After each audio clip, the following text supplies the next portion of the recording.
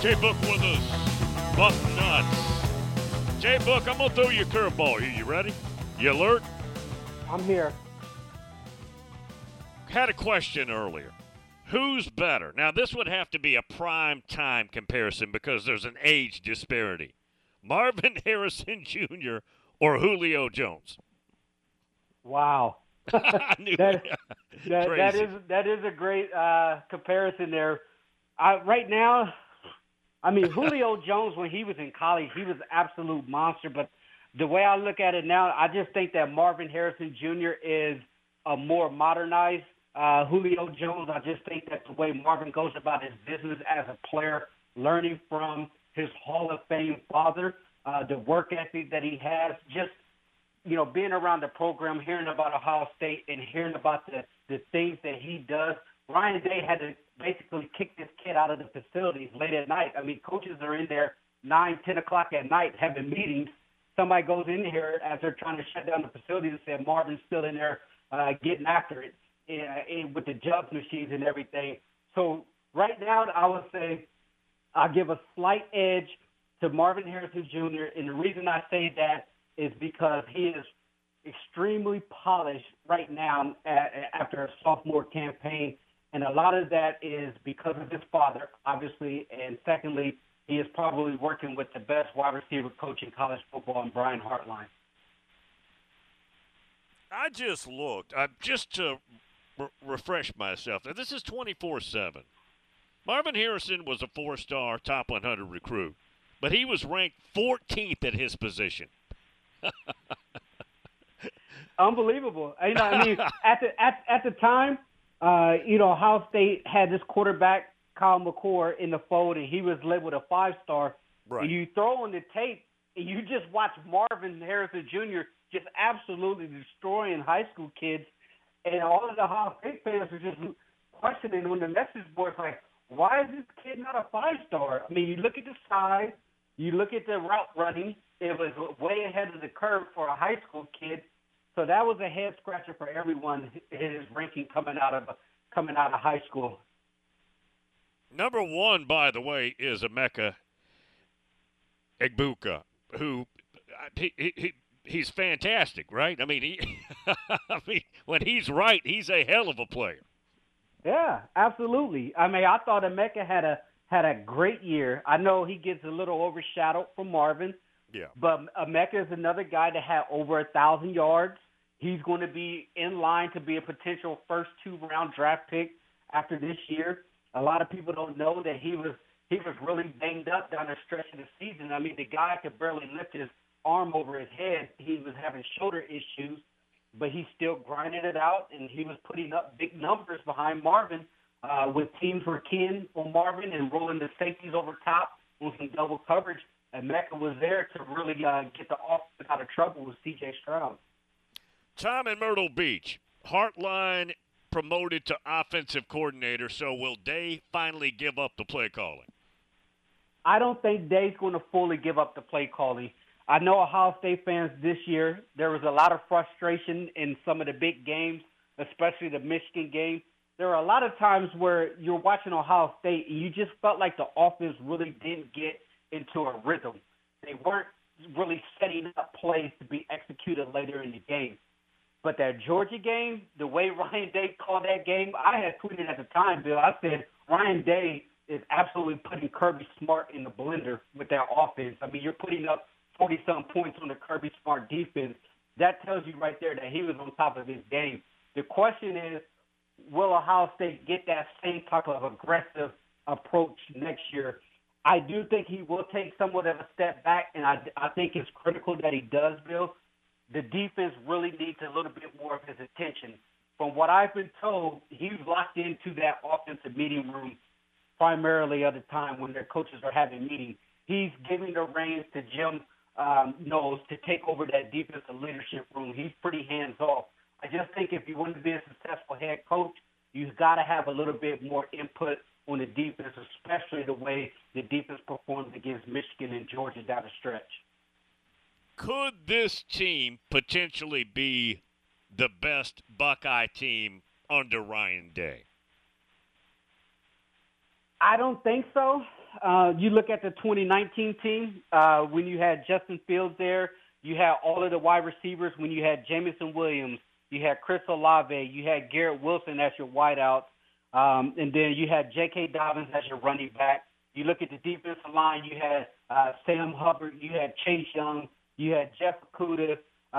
All of these guys are playing at a high level in the NFL right now. In the back end, you had Jordan Fuller, who was drafted in the later rounds, was a captain on the Rams team who just won the Super Bowl.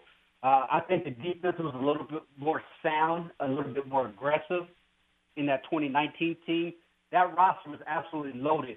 Now, this team has an opportunity to be really good. They have to figure out the tackles. They obviously got to pick a quarterback. I don't think that's going to happen until probably fall camp.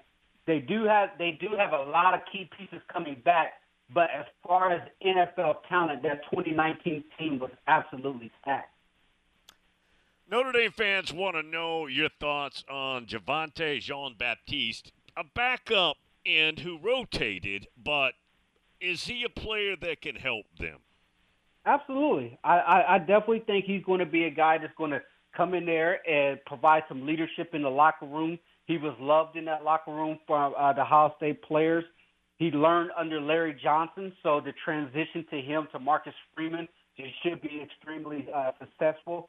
I do think that he's going to be someone, I don't know if he's going to be a major impact player, but as far as helping, I absolutely believe he's going to be able to help that Notre Dame defense. And it's going to be kind of weird once Ohio State and Notre Dame match up next season, seeing him on the other side of the field, because he's been, in the program for quite a bit of time, and seeing him through the media, talking to the media and everything like that. He is a very personal kid.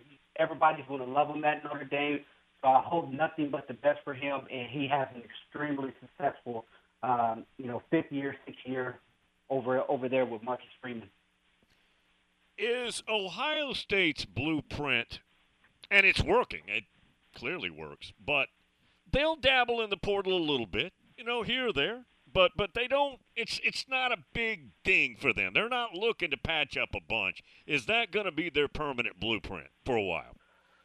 I think that's just the way they go. Ryan Day is really big on culture. I know a lot of Ohio State fans will want them to be a lot more aggressive. I mean, if you go to the message boards on Twitter, anytime there's a big name kid that goes into the portal, Ohio State fans are salivating, especially if it's a cornerback or an offensive tackle. They tried to go after some tackles. They were not successful in getting the guys that they want. I believe they missed out on 6 offensive tackles, so they were being aggressive in that aspect. I do believe they need to bring in at least one more tackle and maybe 1 to 2 more cornerbacks. But with the roster set the way it is, they had a lot of guys that came back that had the option to declare for the NFL. So I don't think Ohio State is ever going to be in the position to where they're taking 6, 7, 8 type of transfer guys, because they really take a big emphasis on evaluating those high school kids, and if they can keep them within the program, which that's why they always preach culture. If they can keep those guys in the program that they feel like they hit a home run on the evaluation, then for them it's just, okay, let's plug a hole here and there, but you're not going to see a major overhaul of the roster from the transfer portal. Josh in London, Ohio. By the way, J-Book is with us. Buck Nuts, the site where Dave Biddle and all the folks preside. Josh in London, Ohio, says J-Book, Marvin Harrison Jr. or Chris Olave. I mean, those are 2 totally different wide receivers. Right. Marvin's more of an outside guy. Chris could play on the outside, play on the inside. 2 totally different body types. I mean, you no shade to Chris, but right now I'm taking Marvin Harrison Jr. I look at the upside of him. I think he has the potential to be a future NFL Hall of Fame wide receiver. He's that good. Chris Olave is smooth as silk. You saw what he did in the NFL. He had an excellent year with basically Andy Dalton throwing the football to him. I think he had better quarterbacks his entire career at Ohio State than he had in the NFL.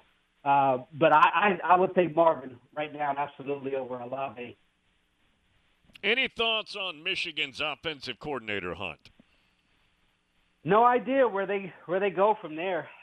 Michigan is trying to get any type of information out of there. It's like trying to steal some gold out of Fort Knox. We really don't even know what happened with the current offensive coordinator. We know there was some type of computer crimes and he was relieved of duty, but where they go, I'm not sure. I'm sure Sharon Moore, their offensive line coach, who's the co-OC, will have some type of input.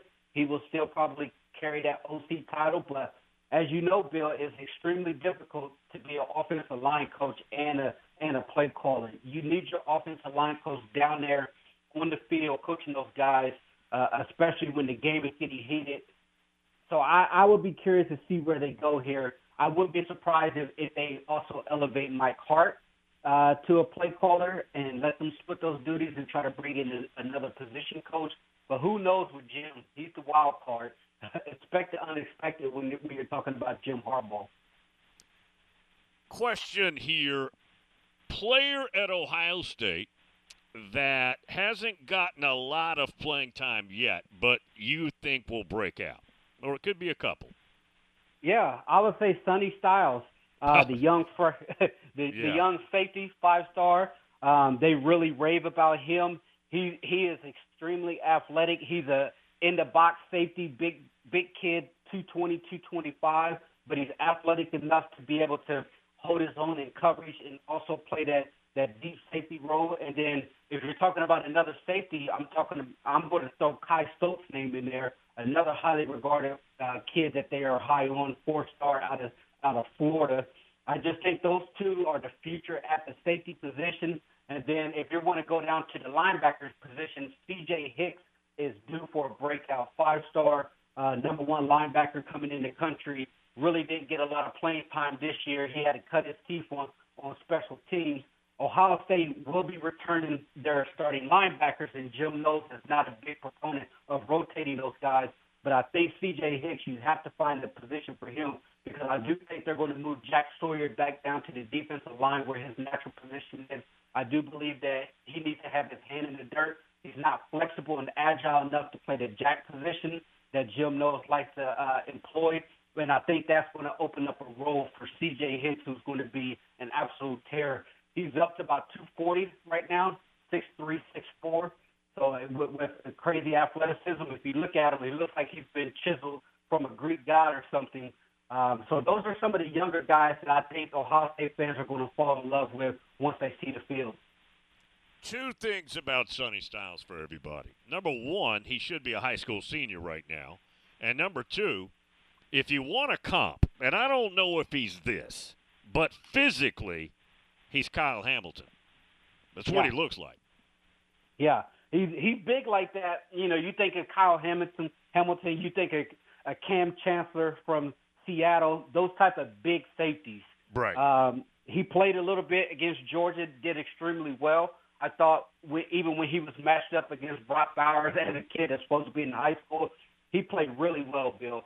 So just seeing that he can, in the limited time that he was able to get on the field against Georgia, you really didn't notice anything. And that's what you want to see as far as a safety, a guy that's not giving up a huge play where everybody's pointing at you and say, hey, what happened here? He was able to get in there, execute the game plan, play at a high level. He's probably going to be penciled in as one of the starters at safety.